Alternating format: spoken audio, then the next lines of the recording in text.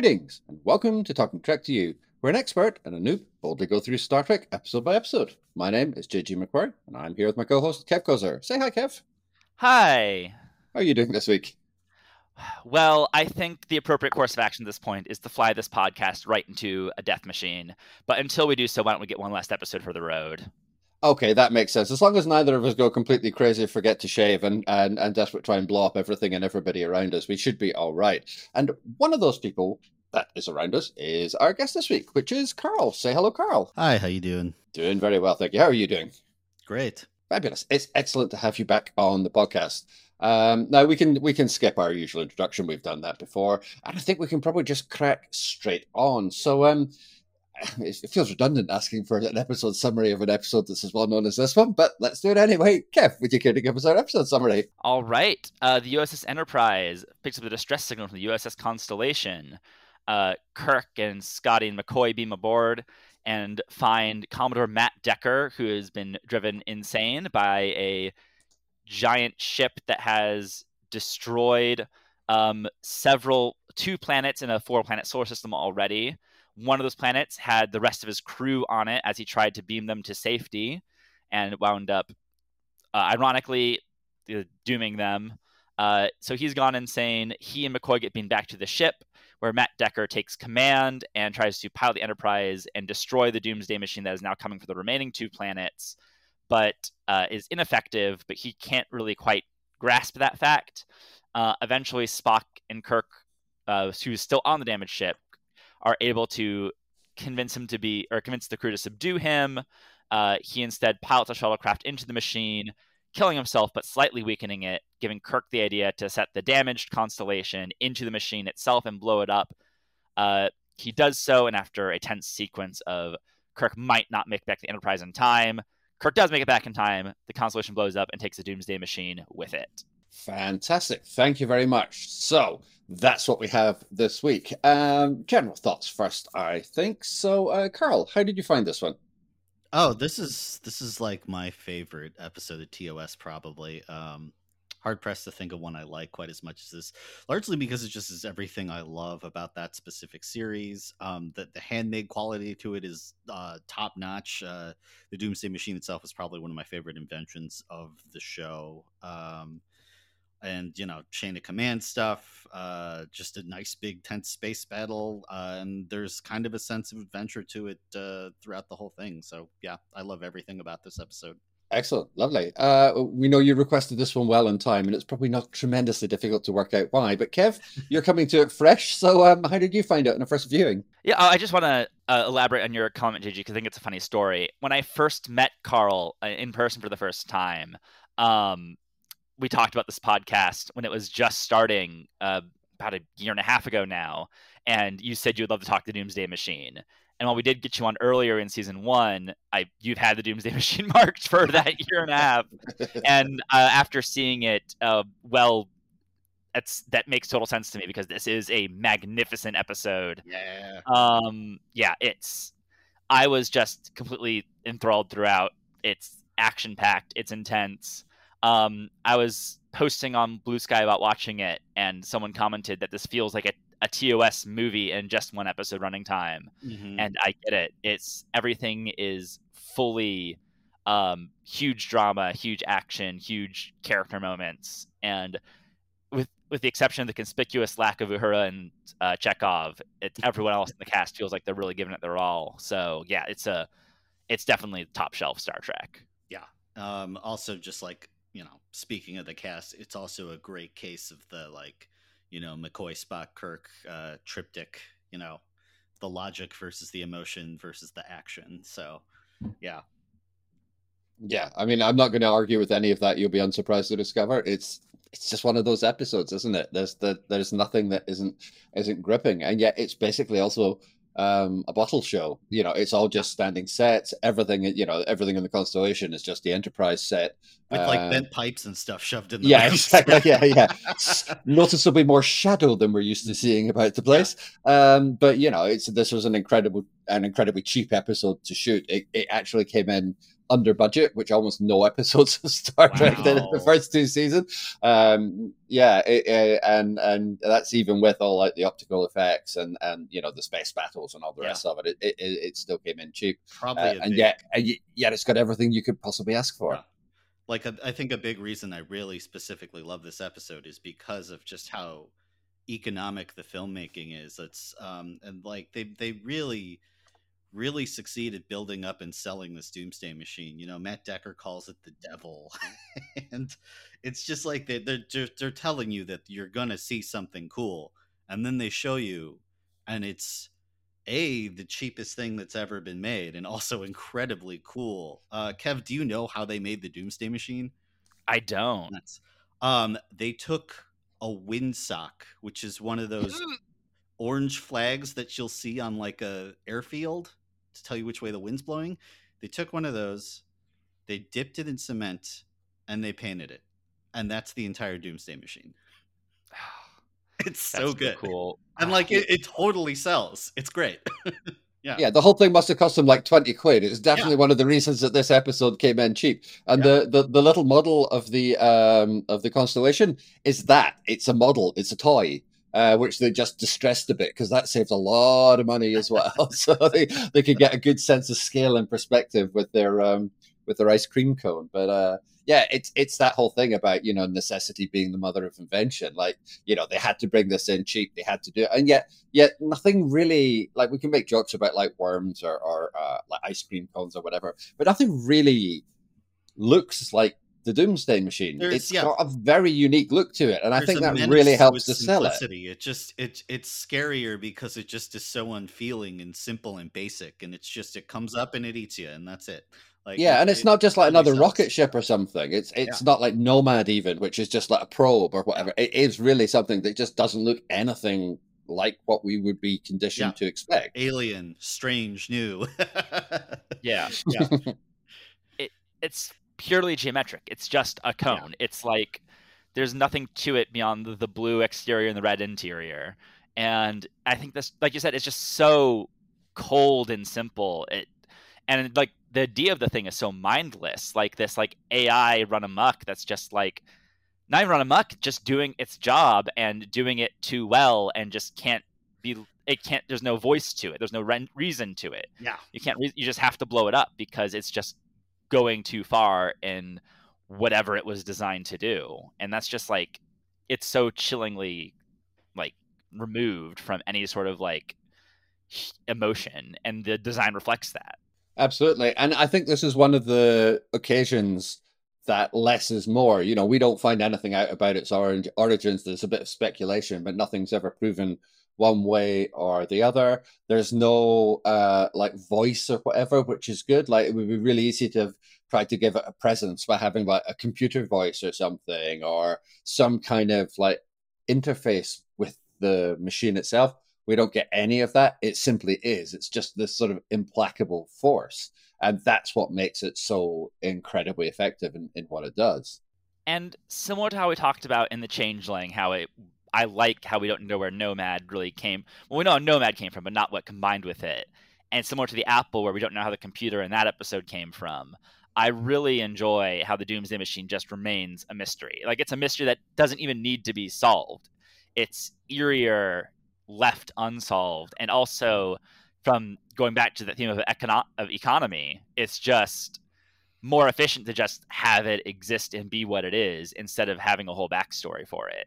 Like, here is a threat, and we gave enough backstory so you know what it is and what it's trying to do, that makes it have that emotional, terrifying effect. But you don't need anything else to it. You don't need to go even deeper, because what would that serve for the purpose of the story? And that kind of leanness and efficiency is exactly what kind of colors this script all the way through. There is nothing extraneous here. There's a couple of points which I would argue are maybe slightly less than perfect, but overall, this is such a lean script that just doesn't waste any time. We're allowed to understand everything without having to go into, I was going to say without having to go into histrionics. That's not completely correct, but there's definitely some histrionics, but without having to go into great reams of exposition or or whatever, and that again helps to carry the momentum of the script. We get more than enough to understand everything that's going on, but we don't get bogged down by too many explanations, too much technobabble, too much exposition, and so on. Yeah, I think the having to bring up the H bomb twice to make the very obvious direct comparison is a bit much, but it's still pretty good. Yeah, it is a great little. I mean, yeah, they put a real fine point on the thematic idea they're trying to convey with these giant machines that kill people. Maybe they're bad, but yeah, it just still works because, I mean, you believe it, and that's definitely like something that would be such a going concern in the 60s is anti-nuclear armament. And I mean, I don't know how bold it would be for a 60s primetime television show to be saying that, but it may be a little bold because yeah, it was pretty bold.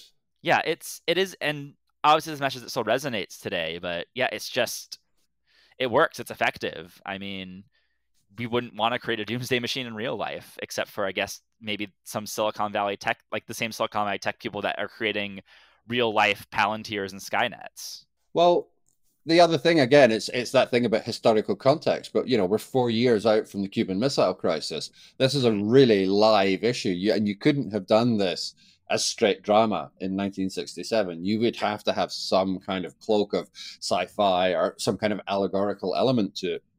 The allegorical element here works the line about the nuclear weapons and doomsday machines. It's a bit clunky the first time. It's unnecessary the second time, but it does get the point across. And whilst this is kind of an allegory for that sort of like mutually assured destruction, it's a much better analogy, or sorry, a much better one than we had for the Apple, which was just really kind of clunky, obvious, kind of Garden of Eden nonsense. It's fine.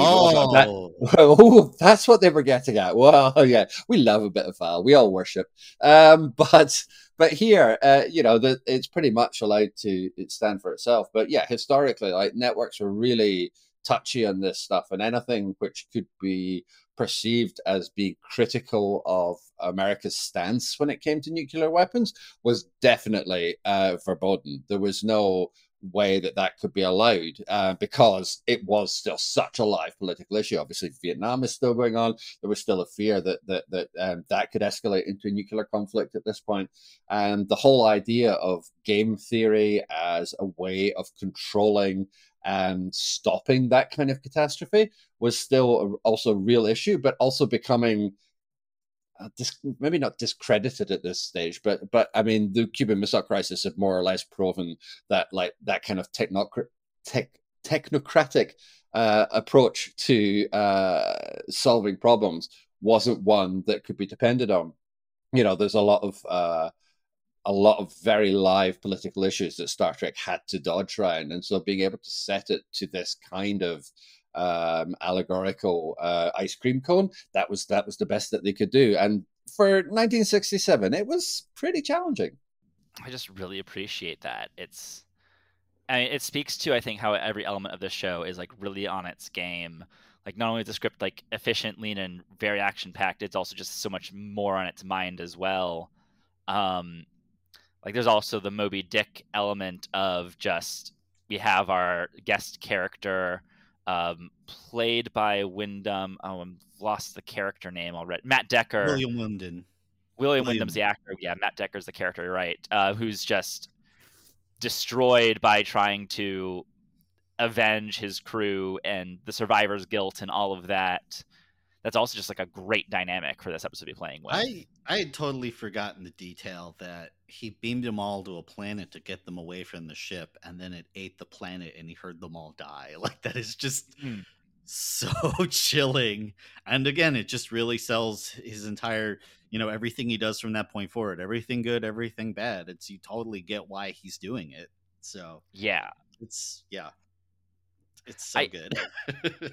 I think his performance is the best guest performance we've had on this show so far. Oh man, he feels so modern. It feels very like post New Hollywood. What he's doing, he feels like he walked off the set of The Thing and walked into this episode 20 years in the past. It's just like not just the disheveled look and the weary eyes, but also just like the attitude. It just feels like, in contrast to the rest of the Yeah. cast in this episode, which are like in very Star Trek nature, very stiff, and even when Shatner's emoting, he is doing it in a very precise and over the top way.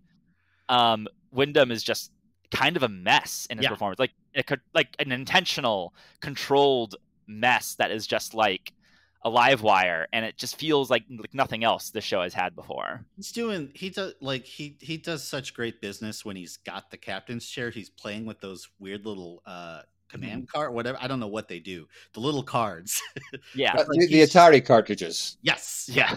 But he's just like, he's using those as an actor to kind of sell exactly what you're talking about. This like loose live wire element of that, like he could kind of do anything right now. And like somehow just doing business with those cards carries that across. It's a great touch. And it's so nice that he's given proper motivation. Like, you're completely correct that the whole point of him beaming his crew down, which he thought was like an act of mercy to try and save everything, and then they ended up dying anyway, and he had to listen to it. On the one hand, that's a really horrific detail, but on the other hand, it really gives him a perspective. We have met so many crazy people in Star Trek, and we're not even quite halfway through the second season, and there are going to be so many more to come.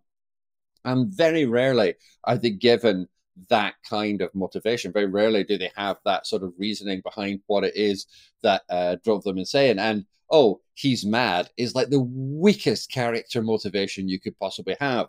But here it isn't, because he's actually given that perspective. You know, he's been through what is undoubtedly a massive trauma, and one that he is directly responsible for. He made a judgment call and it was the wrong one, and so of course we get to see the psychological impact that has on the character. It makes such a difference to that whole side of the character. It isn't just I'm mad me, oh no, lock me up, I can't see the wood for the trees. It's just like, no, he has a real reason to be this unhinged, and it makes all the difference when it comes to the credibility of the episode. I'm wondering if he's our first example of like the evil admiral in Star Trek. I'm trying to think of maybe court martial or menagerie who might have had antagonistic people on a higher level, but I think this is the first person who is a higher command rank than captain who is deliberately causing a lot of problems. And there's sympathy for this character at the end, throughout the episode, but especially at the end. But still, even only being most familiar with the modern version of this franchise, I understand that there's a lot of bad, typically admirals in this franchise. But yeah, is this our first one, or am I forgetting something? Even if it's half the Commodore. We haven't had exactly that. We had some stuff in Dagger of the Mind where Kirk was being overridden. Yeah, court martial for sure, menagerie for sure. I think that's most of them. I'm just scanning down the list here to see if there's anything else that stands out. We're not really at the phase of the series where there's that much interaction with Starfleet at this point. And again, I kind of like that. I kind of like the fact that they don't have that much contact, because it does make the ship feel like it's much more out there, and that it really is, on the final frontier. And when they encounter inexplicable problems like this, and indeed like Nomad, I suppose, as well, we do have that sense that it is a big, frightening place out there, and we don't necessarily understand everything that we are going to encounter. And that really helps to push Star Trek. Sorry, I realize this is a slightly broader point, rather than one specific to this episode, but it really helps to push Star Trek out of that kind of cliche wagon train to the stars. I mean, we've had very direct kind of Western parallels here, there, and everywhere. Especially when anytime a miner gets mentioned, you just know that's where that's where it's going to end up. But let's take Devil in the Dark as kind of like the urtext of that. But I really love it when they actually push the boundaries of what the show can be and what the show is capable of doing. And I think that's one of the reasons that the Doomsday Machine is such a great episode, because even though we've had like an alien probe before, even though we've had like implacable computers before, like Val just very, very recently, we've never had anything like this before. And that broadening of what it is Star Trek can do really makes this episode land, especially when you're watching it in sequence like this. Yeah, to go back to your point about like Star Command being in the distance. I mean, that's a huge part of this episode is they can barely get a message out to them, and then they can't later, like a few seconds later. And what that message would be is not even save these planets. It would be these planets are doomed, but we gotta clean up this mess and make sure the next solar system over isn't doomed. Like, it's very much ineffectual in a way that's like not really even a criticism of it. Like, what could exist that would be able to span all this distance of space and be able to get there in time and stop it? But yeah, it really makes you feel like they're all like they are on their own out there. And if there's one time we know our crew are going to really flourish, it's when they are, you know, put up against these kind of monsters, these kind of creatures, that, you know, when their backs against the wall. It also really, really helps to bring out the best in the cast as well. Yeah, famously, William Shatner was not a happy man during this time of the show being shot. He was in the middle of a divorce. He was very, very touchy about Leonard Nimoy's success. It was not a happy ship. But if the result of that unhappiness is we get these kind of performances out of Shatner, and far be it from me to say that it's worth it. I would never want somebody's personal life to be sacrificed in order to get a decent performance on a TV show. But at the same time, like, you know, everybody is really upping their game here. And whether that's because there's such a brilliant guest star, whether it's because of the quality of the script or what's going on behind the scenes, maybe it's all of them, but it really does bring out the absolute best in everyone here. Something I found really interesting about Shatner's performance in this one on rewatch is that you like, you know, you remember this episode, you remember how good he is at the serious parts. He ends up getting a lot of the comic relief lines in this one, probably just because the balances that Spock and McCoy are dealing with Decker. But he's got a lot of, like, you know, anytime you guys want to fix the transporter would be really great. Okay, Right. thank you. Yeah. And like, again, it's the comic relief in this one is also it's still tense. It's still playing, you know, it doesn't like pause everything to do a joke. The joke is just in media res as it's going, you know. It's yeah, it's really cool. And like, it doesn't even stick out to you that Shatner's getting most of the funny lines in this episode. Yeah, that ending, I mean, we'll have more to discuss, but let's just get to the ending now since it's been brought up. That ending is just incredibly thrilling. Oh. I mean, you've set up the tractor beam, the countdown timer. He flips it, and then the cross-cutting with Sulu doing the countdown, with Scotty dealing with 10 different fires that need to be put out. And like I said, Shatner's moment that is both like funny but also incredibly tense. You feel the fear in those line reads of any time, like fear in a character that usually doesn't feel fear. Like, Kirk is usually kept very brave and bravado and buttoned down, but you feel it in that scene, like the mask slipping just a bit as he thinks he might actually die this time. Yeah. And it's just so good. Yeah, it's a spectacular piece of work for him. And, you know, it would be easy for that kind of comedy or that kind of moment at the end to undercut the drama of what's going on, but it really doesn't. It's almost, I mean, I always hesitate to use the word subtle when it comes to the acting styles of Mr. Shatner, but it is almost subtle in the way that he does start to stress out. And I just generally love Scotty basically swearing the air blue in a very G-rated kind of fashion, of course, whilst he desperately tries to get the damn transporter to work again.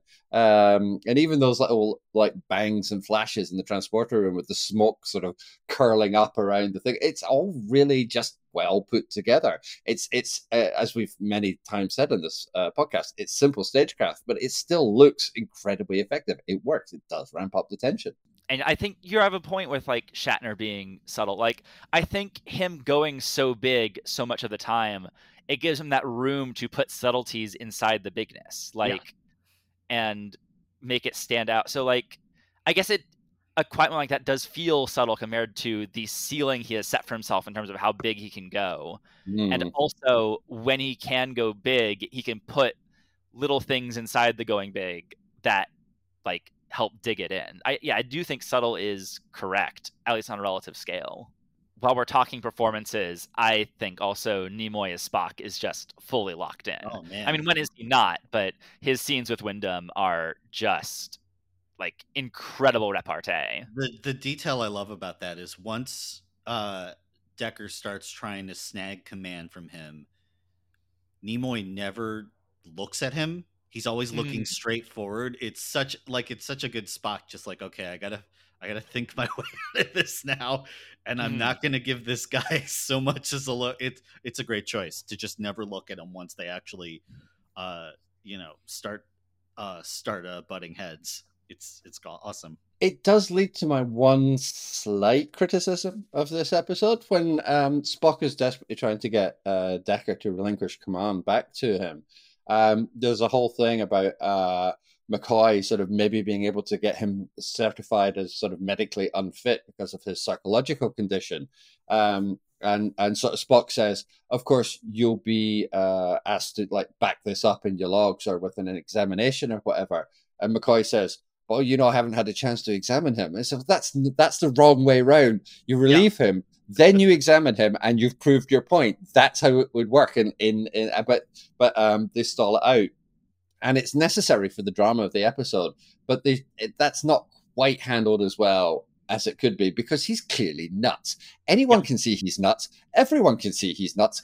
He's nuts. He shouldn't be there. And particularly in that kind of situation, Spock appears to be sort of obstinate and kind of attached to the rulebook more because of the plot than because it makes any sense. Like under most circumstances, he would have just given him a Vulcan neck pinch, dragged him out of the chair, got the Enterprise to safety, and worried about the fallout from it later. But he can't do that because otherwise the episode's going to end 20 minutes early. Yeah. So we have to kind of go through the rigmarole of going, well, you'll have to prove this. Oh, dash. Well, I guess that's that avenue completely exhausted then.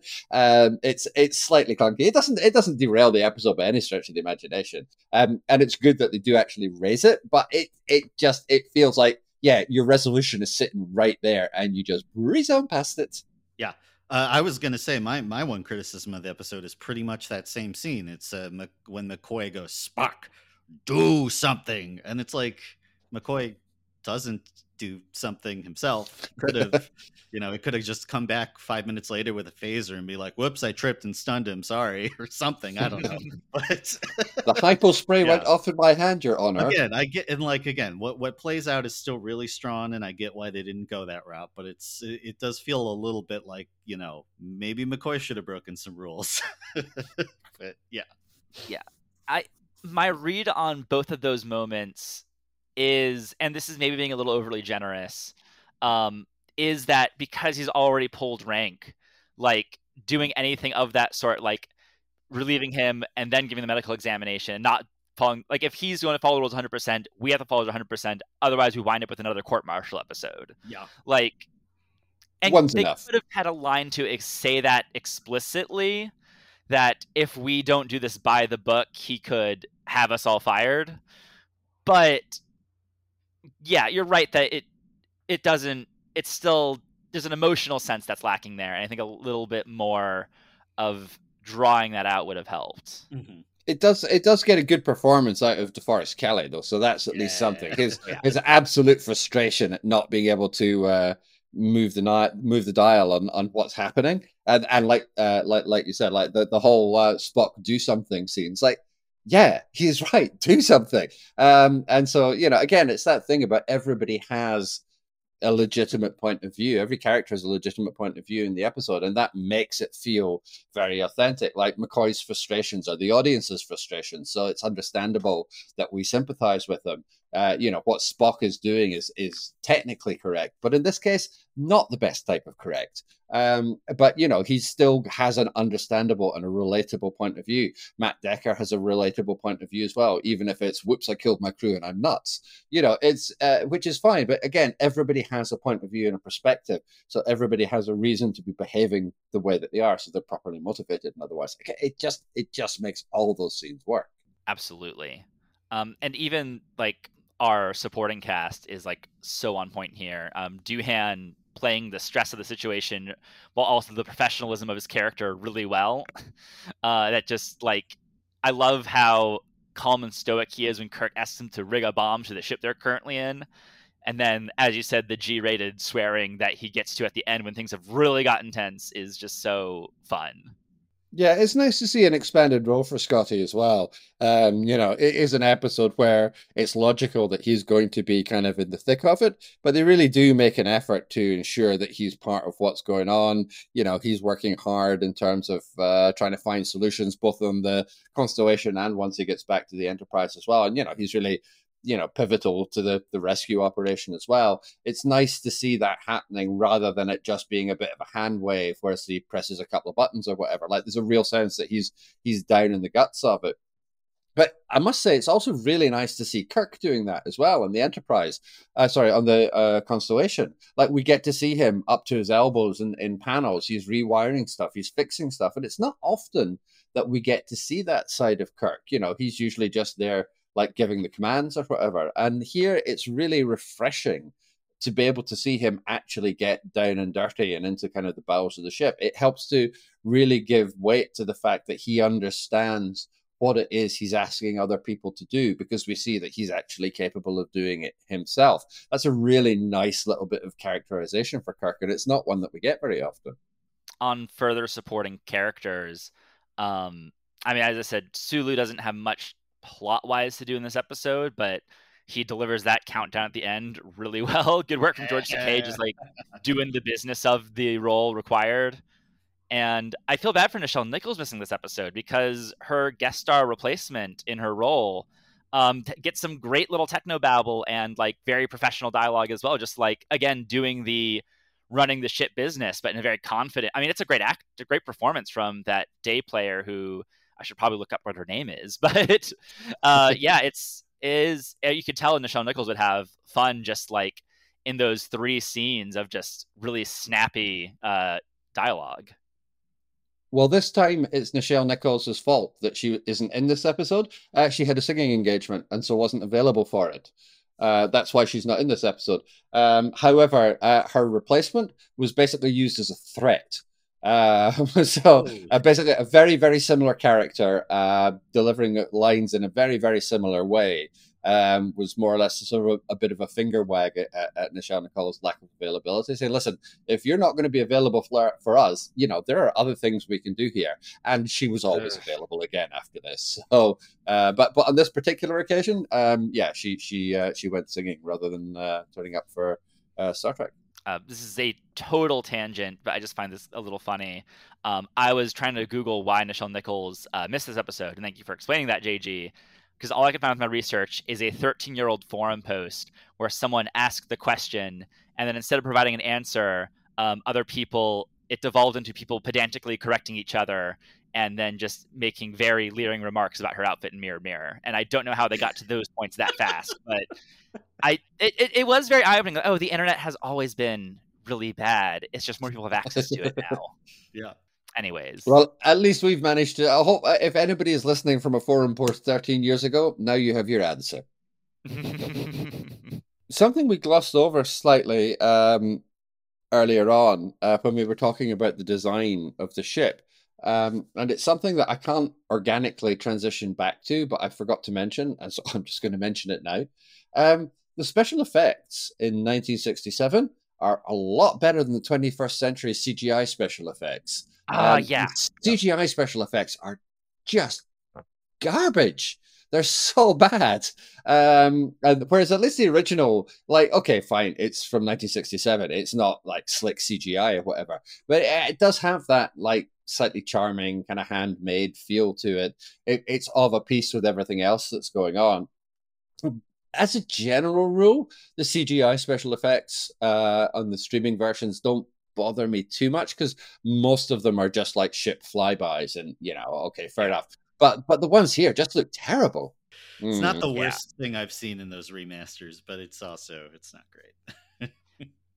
I really hate when the remasters like change like almost the intent of it, which I guess isn't really true here. At least you keep the same design, but it just looks so different, and it really removes a lot of the charm. I'm glad the Memory Alpha wiki has like pictures of what the original looked like, so I get a good sense of it. Yeah. And it still looks like it has that charm to it. It has that windsock dyed blue charm Yeah. that looks just, yeah, you understand it. And the CGI just looks like CGI goop. You can tell it's just not there. There's an episode, and I don't remember which one this is. JG, you'll probably know the second I mention it, but there's one where somebody turns out to be a robot, and there's like robot parts in their stomach. And Yeah, that'd be Mud's Women. Okay, so then the original special effects, it's just like they just glued some robot parts to somebody's stomach. But then the remaster, it's like they have this little CGI switchboard that's kind of basically just a JPEG that's overlaid over the original effects, and it's just like that's just as cheap and just as chintzy in a different time period. And that's how I feel about most of the remaster stuff. So it kind of speaks to the whole thing, that one specific bad effect. Yeah. Yeah, I absolutely. think, what was the worst something we encountered so far, where it was like a whole spaceship, like the design was entirely changed, and that was just offensive to me? Was it the Corvette maneuver, something like that? Ugh. The ones where they make the backgrounds less colorful is insane to me. Why would you do that? Yeah, I think it was one of the really early ones, and there was one. I think there was one where there was like a ship that was designed but never got put on screen. And then in the remastered version, they went ahead and just put it on screen. That might have been the Carbonite maneuver, actually. Yeah, and that's just, I don't know. It's so it I wouldn't be so pretentious as to refer to myself as a historian, but my degree is in English and history, and it chafes against the history side of things. It's very ahistorical, and it's just not right. Right. I mean, granted, the ship it replaced, I think I remember, was just like a color and a circle, but still, Yeah. that is like But what it that's was. what they did, yeah. Yeah. But yeah. So like, I mean, props for this, for keeping the same alien cone design that is like mockable, but also like true, and like, as we said, emotionally works for what this episode is. But yeah, it's still just feels so wrong to have all those like Lionsgate logo style moving gears inside of it or whatever. It's just not right. At least visually, the rest of the episode I think looks really good. I think it's directed very well. We get plenty of My Beloved. The ship is hit and everyone shakes around as the camera shakes. Yeah. Shots. There's a couple that it's just like, we're going to tilt the camera, and Bill, you have to pretend that you're trying to pull yourself across the room. That are great. Does it really good. Yeah, there's a couple where it stays tilted, and God, it looks so good. You can tell everything's off kilter. Yeah. And they do such a good job of dressing the sets as well. You know, all the lighting on the Constellation is really well put together, like the half-open doors, all that stuff. It's really, really inexpensive stuff, but it's just incredibly effective at setting the scene and making sure that we're really in that world, you know, that we're really part of what's going on. So when Scotty's spouting X, Y, and Z about, you know, well, yeah, I can probably fix this, I definitely can't fix that, it just all feels much more realistic because there's depth and shadow to the environment than they're in. And although it's a very minor thing, I really like the fact that when we're on the Enterprise, we're just on the bridge, and when we're on the Constellation, we're just down in the engine room. It makes it really nice and clear in terms of understanding what's going on. I think we only have one other scene off the bridge in the Enterprise, which is the slightly comic fight when Matt Decker makes a break for it. Punches that miss by a good 3 feet, but the guard still falls over anyway.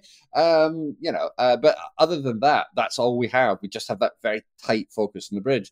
Not only does it help to keep the action really nice and clear and make it obvious what ship we're on, it really helps to add that focus. If we'd gone down to sick bay, or if we'd gone to the briefing room or whatever, it broadens the scope of that out, so the focus slips a little bit. But just by keeping it on those two very specific locations right up until the end, when then we get eventually the transporter room and Scotty in the Jeffries tube, it just adds to that kind of pressure cooker environment. Oh yeah. I just want to, speaking of like fun little special effects to reflect damage, the Scotty in that tube, I mean, all they do is just put in 5 sparklers and smoke bombs and just start setting them off, and it's just the most tense thing you've ever seen. Like, how is he going to fix all of these things? And he does, and it's just really, it just looks so good off of so little. There's always, and this is something I love, but I think it was a Gene Kuhn trick, which is to always just say that something is going to be a miracle to pull off, or they use miracles a lot. They just, and again, it's like you don't know what this thing is. They could tell you anything about it. They could say it's really easy, but because they're saying it's really hard to do, you go with it. Yeah. Yeah. I love, I mean, we get a lot of recurring bits this episode. Spock calls things illogical. Bones says, "I'm not a engineer. I'm a doctor, not an engineer." But then, of course, you have Scotty's now recurring line of saying, "If anything more happens to this, it's going to blow up," and it still works. I mean, you do believe it, like you said. Yeah. If anything happens to it, it could explode. And then I love the callback later on where it's like, yeah, the ship's about to blow up anyway, so if you want to blow it up, that's easy work. Great. Yes. Do you think you could overload these engines or something? And he's like, yeah, no, they're already there. Yeah. Again, just perfect and economical storytelling. And a good sense of the trust that these characters have in each other as well. You know, that sense that, you know, whatever they say to each other, it's just like, yep, no, whatever. Like there's no sort of obfuscation, there's no kind of sugarcoating it. It's just like two people who trust each other just being able to communicate the bare facts. And again, it brings us back to that theme of sort of leanness and efficiency in the script. It comes right down to the way that the characters interact with each other. And again, it just makes it that much more convincing. Kirk has a really good somewhere in the episode he has a really good just like, well, Scotty, you earned your pay for this week. It's just like a good like what you're saying about they have trust in each other, and he's really patting him on the back in that moment. It's just this little throwaway joke line. It's a nice touch. Oh yeah, there are definitely other episodes that have room for these characters to debate each other. I mean, Bones and Spock debating are like one of the staples of the show. But what I like about this episode is when you have the dual antagonists of both Decker and the titular machine, all of our main characters have nothing to debate with each other, I guess, except for that one do something, as we mentioned earlier. But yeah, they're all on each other's side, on each other's team, and just fully with respect and deference to each one another. And that just means that they can form a united front against these two threats coming from different direction, and it just makes it so effective and makes them seem so capable.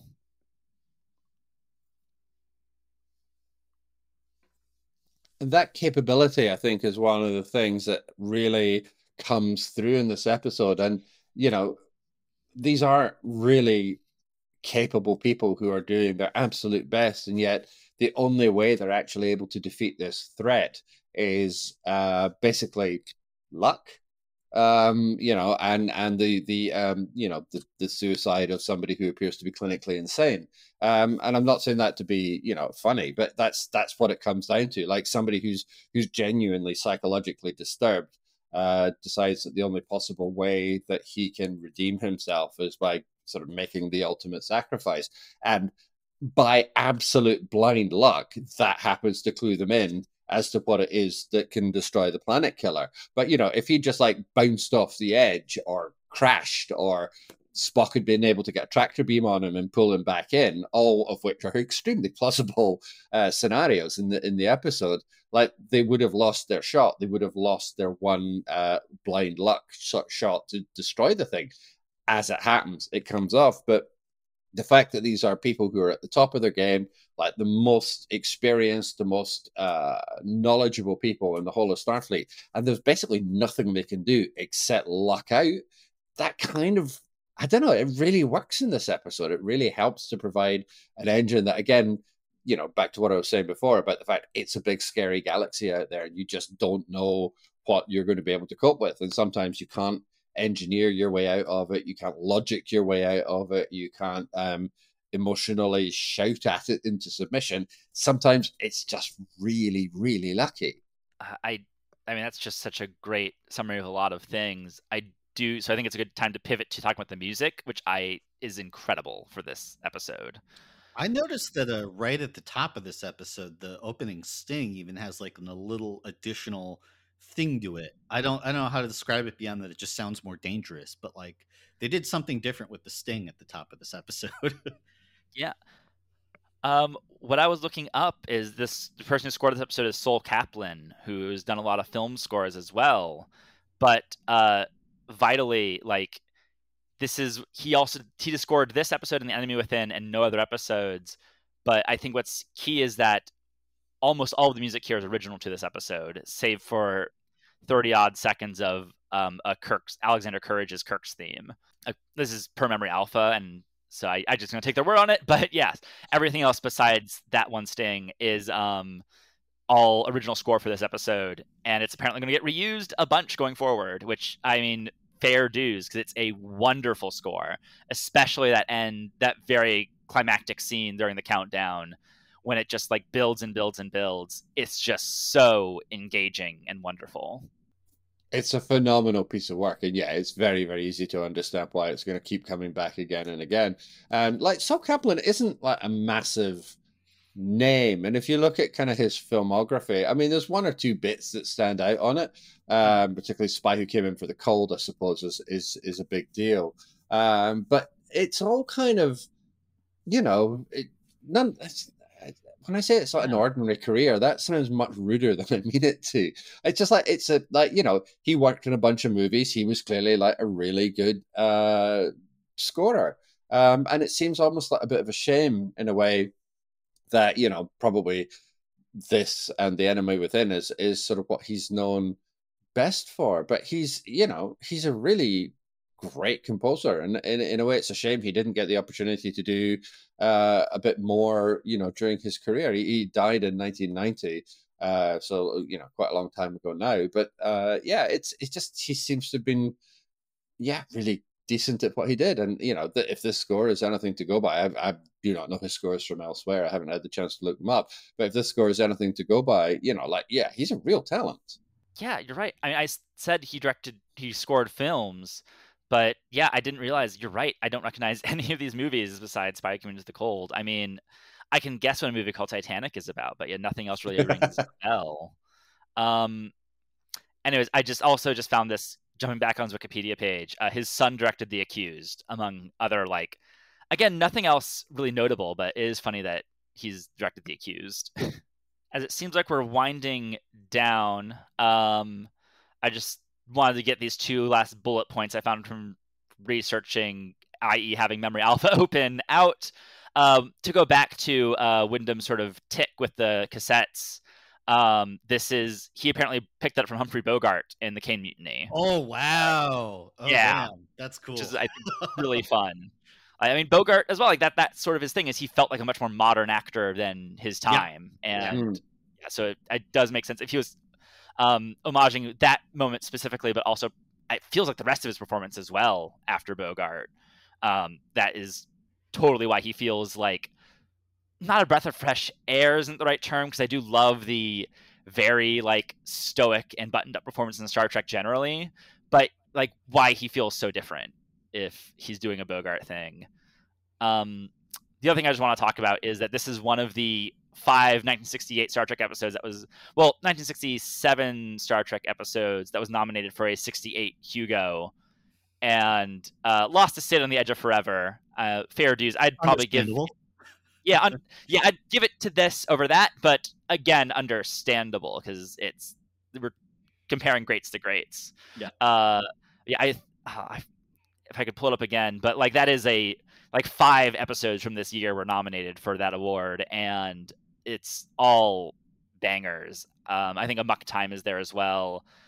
Trouble with Tribbles we haven't gotten to yet is there. I would have to pull it up again to find out what the last one is, but it was also definitely a really strong one. Oh, here it is. Mirror Mirror, of course. So yeah. It's award nominated, and it could only have been beaten by other Star Trek episodes. Seems fair enough. And well, if we're at the point of talking about awards which have been nominated, I suppose we can do our own nominations and score it at this stage. So, Carl, you're our guest. So, out of 10, what would you care to give this episode? Oh, this is a 10 out of 10. That's no question. Like I said at the start of the episode, this to me is just a perfect episode of Star Trek. It's got everything I love about the show jammed into a single episode. So, 10/10. Okay, excellent. Full marks to start with. Now, Kev, I have a feeling I know where this is going to go, but I'm going to have to ask the question anyway. What did you think of this one? How would you score it? Well, let's see. I did just say I think it's better than City on the Edge of Forever, an episode I gave a 10 to. So my mathematical brain and my very Spock-like brain will have to follow suit and say 10. Okay, fair enough. So we have two 10 out of 10s. Now. I mean, yeah, I've this already is put it going in to the give it. spreadsheet, JJ. You don't have to draw this out. Fine, it's a 10 as well. All right, no mystery left. All right, lovely. Okay, so clean sweep. How many episodes have we got now, Kev, that have had full marks? There can all be like 2 or 3, right? You're our From you, spreadsheet guru. No, from us, from the whole thing, like 30 out of 30. I mean, I think it's just the muck time, Okay. and Bounce Yeah. of Terror. So that's 3. And yeah, I haven't kept track of the guest scores, unfortunately, but I'm pretty sure our guests on both those episodes agreed with us that 10 out of 10. The only other 10s that have been marked are I put one for City on the Edge of Forever, and I put one for Mirror Mirror, which were just roundups of your 9.5. So Fair enough. That's fair enough. Excellent. Lovely. So a clean sweep for the Doomsday Machine. Lovely. Well, we can probably park the episode there and move on to our recommendations. So, Carl, what would you care to recommend for us this week? So going with the theme of atomic fear, I wanted to recommend a movie that I think achieves the same sense of cold menace that this episode does. Although there isn't a giant flying tube, there is nothing, and that's just as scary. It's a movie from 1963 called Ladybug, Ladybug, written by Frank and Eleanor Perry and directed by Frank.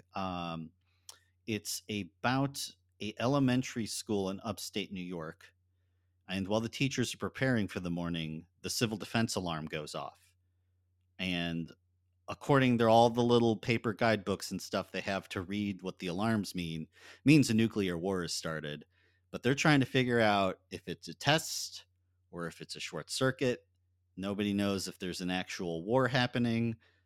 They try calling, various district things. Nothing happens. So eventually the principal, who's played by William Daniels, who you'll probably know as Mr. Feeney from Boy Meets World, the principal decides to just send the kids all home for today, and the teachers have to walk back the groups of kids to all their like rural country houses out in upstate New York. One of the teachers is Nancy Marchand, who you will know as Livia Soprano. And the rest of wow. the movie is just these groups of teachers and kids having to walk home. And there is just this undeniable air of terror hanging over the entire movie. It's great. I don't know why more people don't talk about this movie. I think it's like one of the best movies about atomic fear because it is just that what has suffused into what should be some pretty boring pastoral shots of upstate New York, and yet it hangs over the entire movie. It's excellent. It is streaming on Pluto TV. That's the only place that it is streaming. And I will add that I am the VOD programming manager for Pluto TV. And I can't say any more beyond those two public facing things. So we'll leave it at that. Excellent. This sounds good. It sounds very Twilight Zone-y. Would that be a Yes, fair it is. comparison? I would say it's like an 80-minute Twilight Zone episode. Yes. Okay, that sounds awesome. Yeah. Fantastic. Yeah, well, And definitely. like, filmed at the same time in roughly the same place. So it all the same vibes. Yeah. Excellent. Brilliant. Thank you very much. Kev, what would you like to go for? I mean, speaking of horror, and like with Carl's recommendation, there is a bit of a personal connection caveat in that I know this author, and I'm at least internet friends with her, but I'm pretty sure I'd recommend this book anyways. It is Brainworms by Alison Rumfitt. It's a wonderful trans narrative. Very disgusting. If you could find a list of trigger warnings, if you're one who is triggered by sorts of things, I would look them up. It probably ticks every trigger warning in the book, but it is about a trans woman named Frankie who finds this non-binary person, Vanya, and they get into a very kinky sexual relationship. But Vanya, they both have very specific fetishes that take things into interesting especially with Vanya's case, body horror directions, as well as there's a lot of like zoomed out like commentary on class in Britain, but also especially transphobia in Britain as it exists right now. And like that is like really pertinent to the novel, is like how like the idea of like brainworms, like these people who get in their head so much moral panic about the existence of trans people that they start doing outrageous and insane things. um and it's like not a pleasant book at all. Is not a pleasant read. It is very disturbing and disgusting, but like so gripping because of that. At the same time, I could not put this book down. It was just a difficult read, but it was a very rewarding one. um yeah, it's just fully frank and out there with what it's talking about, what it's morally standing against. There's down to the J.K. Rowling stand-in that is a very gruesome character. Yeah, it's wonderful. I highly recommend it if you have the stomach for it. Brainworms by Alison Rumfitt. Fantastic. Thank you very much. I'm going to swing from one side of that perspective to the other. I'm going to go for something which is very childlike, if not childish. So I'm going to go for The Legend of Zelda, Link's Awakening, and specifically the 2019 re-release for the Switch. I've never been that big a gamer, but when I have gamed, I've kind of fallen for things sort of lock, stock, and barrel. So, because I'm very old, like back in the 80s, I was a massive Elite fan. And then eventually Elite Frontier came out, which is fabulous. I was a Quake fan, and Call of Duty 2, I was a big player of, that kind of stuff. But I never really became like a gamer. And I'm kind of addressing that because gaming has always been a bit of a hole in my sort of pop culture knowledge, and my excellent partner has been encouraging me to play. So I played through A Link to the Past, which I thoroughly enjoyed, and so I've been nudged gently in the direction of Link's Awakening, and I adore it. It's an utterly delightful game. Sorry for the potted biography of my gaming history, but yeah, it's just such an unbelievably charming piece of work. The graphics, which are sort of somewhere between sort of toys and plasticine, are just utterly beguiling. It's so well put together. The soundtrack is really, really amazing. We've talked about soundtrack in the episode of Star Trek, but here, like, the soundtrack is just out of this world. All the different versions of the Zelda theme, it's just pitched exactly right. More than enough difficulty to keep people engaged, or to keep me engaged anyway, far be it for me to speak for anyone else, but not so complex that it becomes frustrating or irritating. There's more than enough to do. It's not the longest game in the world, but it never outstays its welcome either. It's just a perfect balance of almost everything that I would want from a game. There's enough plot to engage you, but not so much that it gets in the way of stuff. It's just one of the most delightful experiences I can remember having in a very long time. I utterly adore it. So if you have a Switch and you can, then yeah, Legend of Zelda Link's Awakening is a hearty and massive recommendation. Yeah, I have yet to play that remake, but the original Game Boy version is it's easily my favorite top-down Zelda in the like that 2D style, and it's one of my favorites. Not just Zelda games, but also just games in general. Like everything you said is completely accurate. It never outstays its welcome. It's like the visuals are just very engaging and perfect. It's a perfect amount of story, a lot to explore, and a lot of fun. It's just a really top to bottom great game. It has some like weirdness and almost like dreamlike touches, fitting given how things play out in that game, that I wish more Zelda games and games in general would emulate. But yeah, in general, just a wonderful, wonderful little game. Oh, I almost completely forgot to mention, like the intro and the outro are done in a kind of anime style, which is almost kind of Studio Ghibli in style. I want so much more of that. It looks unbelievable. I could watch just like if they ever do like a Zelda movie, like that's the style I want it in. It's so amazing. I just adored it. Okay, I can't wax lyrical about this forever, but you know. God, I mean, how dare you put that in my mind? Because the Zelda movie will be like the Mario movie, like plain CGI style with a bunch of needle drops and weird jokes. Yeah, but come on, imagine it as like a Studio Ghibli, like properly animated, properly plotted. That's what you want, right? Yeah. Oh well. Right. Whilst we drift off into a dream world, we can probably start to draw things to a close. Carl, do you have anything that you would like to plug? Not really. No, sorry. Twitter handle? Is it? Is it still Twitter? X Seventh Circle of Hell, whatever the hell it is now. I don't know where that's going. You can follow me at Carl in Space. I think. Well, when did you guys say this episode was airing? December 1st? December 1st, yeah. Okay, so I have no idea what I'll be doing around that time. So, yeah, not much to plug then. Sorry.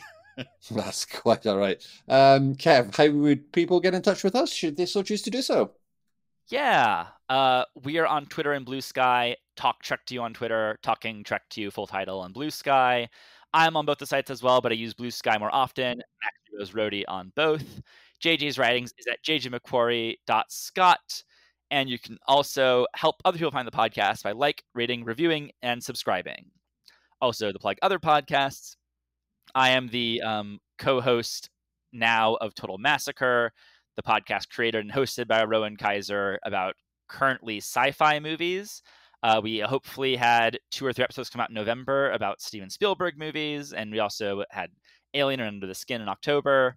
And then you can also find JG's podcast, Beatles Stuffology, where he and Andrew Deacon go through the Beatles track by track. Fantastic. Thank you very much. And thank you for joining us again, Carl. Yeah, no problem. Thank you for having me. It's been a blast, as always it is. Right, we can leave things there. Next episode, it's time to encounter something spooky. So it's going to be the Halloween episode. I'm very interested in this one. It's going to be Cat's Paw. And as always, we hope you're going to join us for it. But until then, keep talking.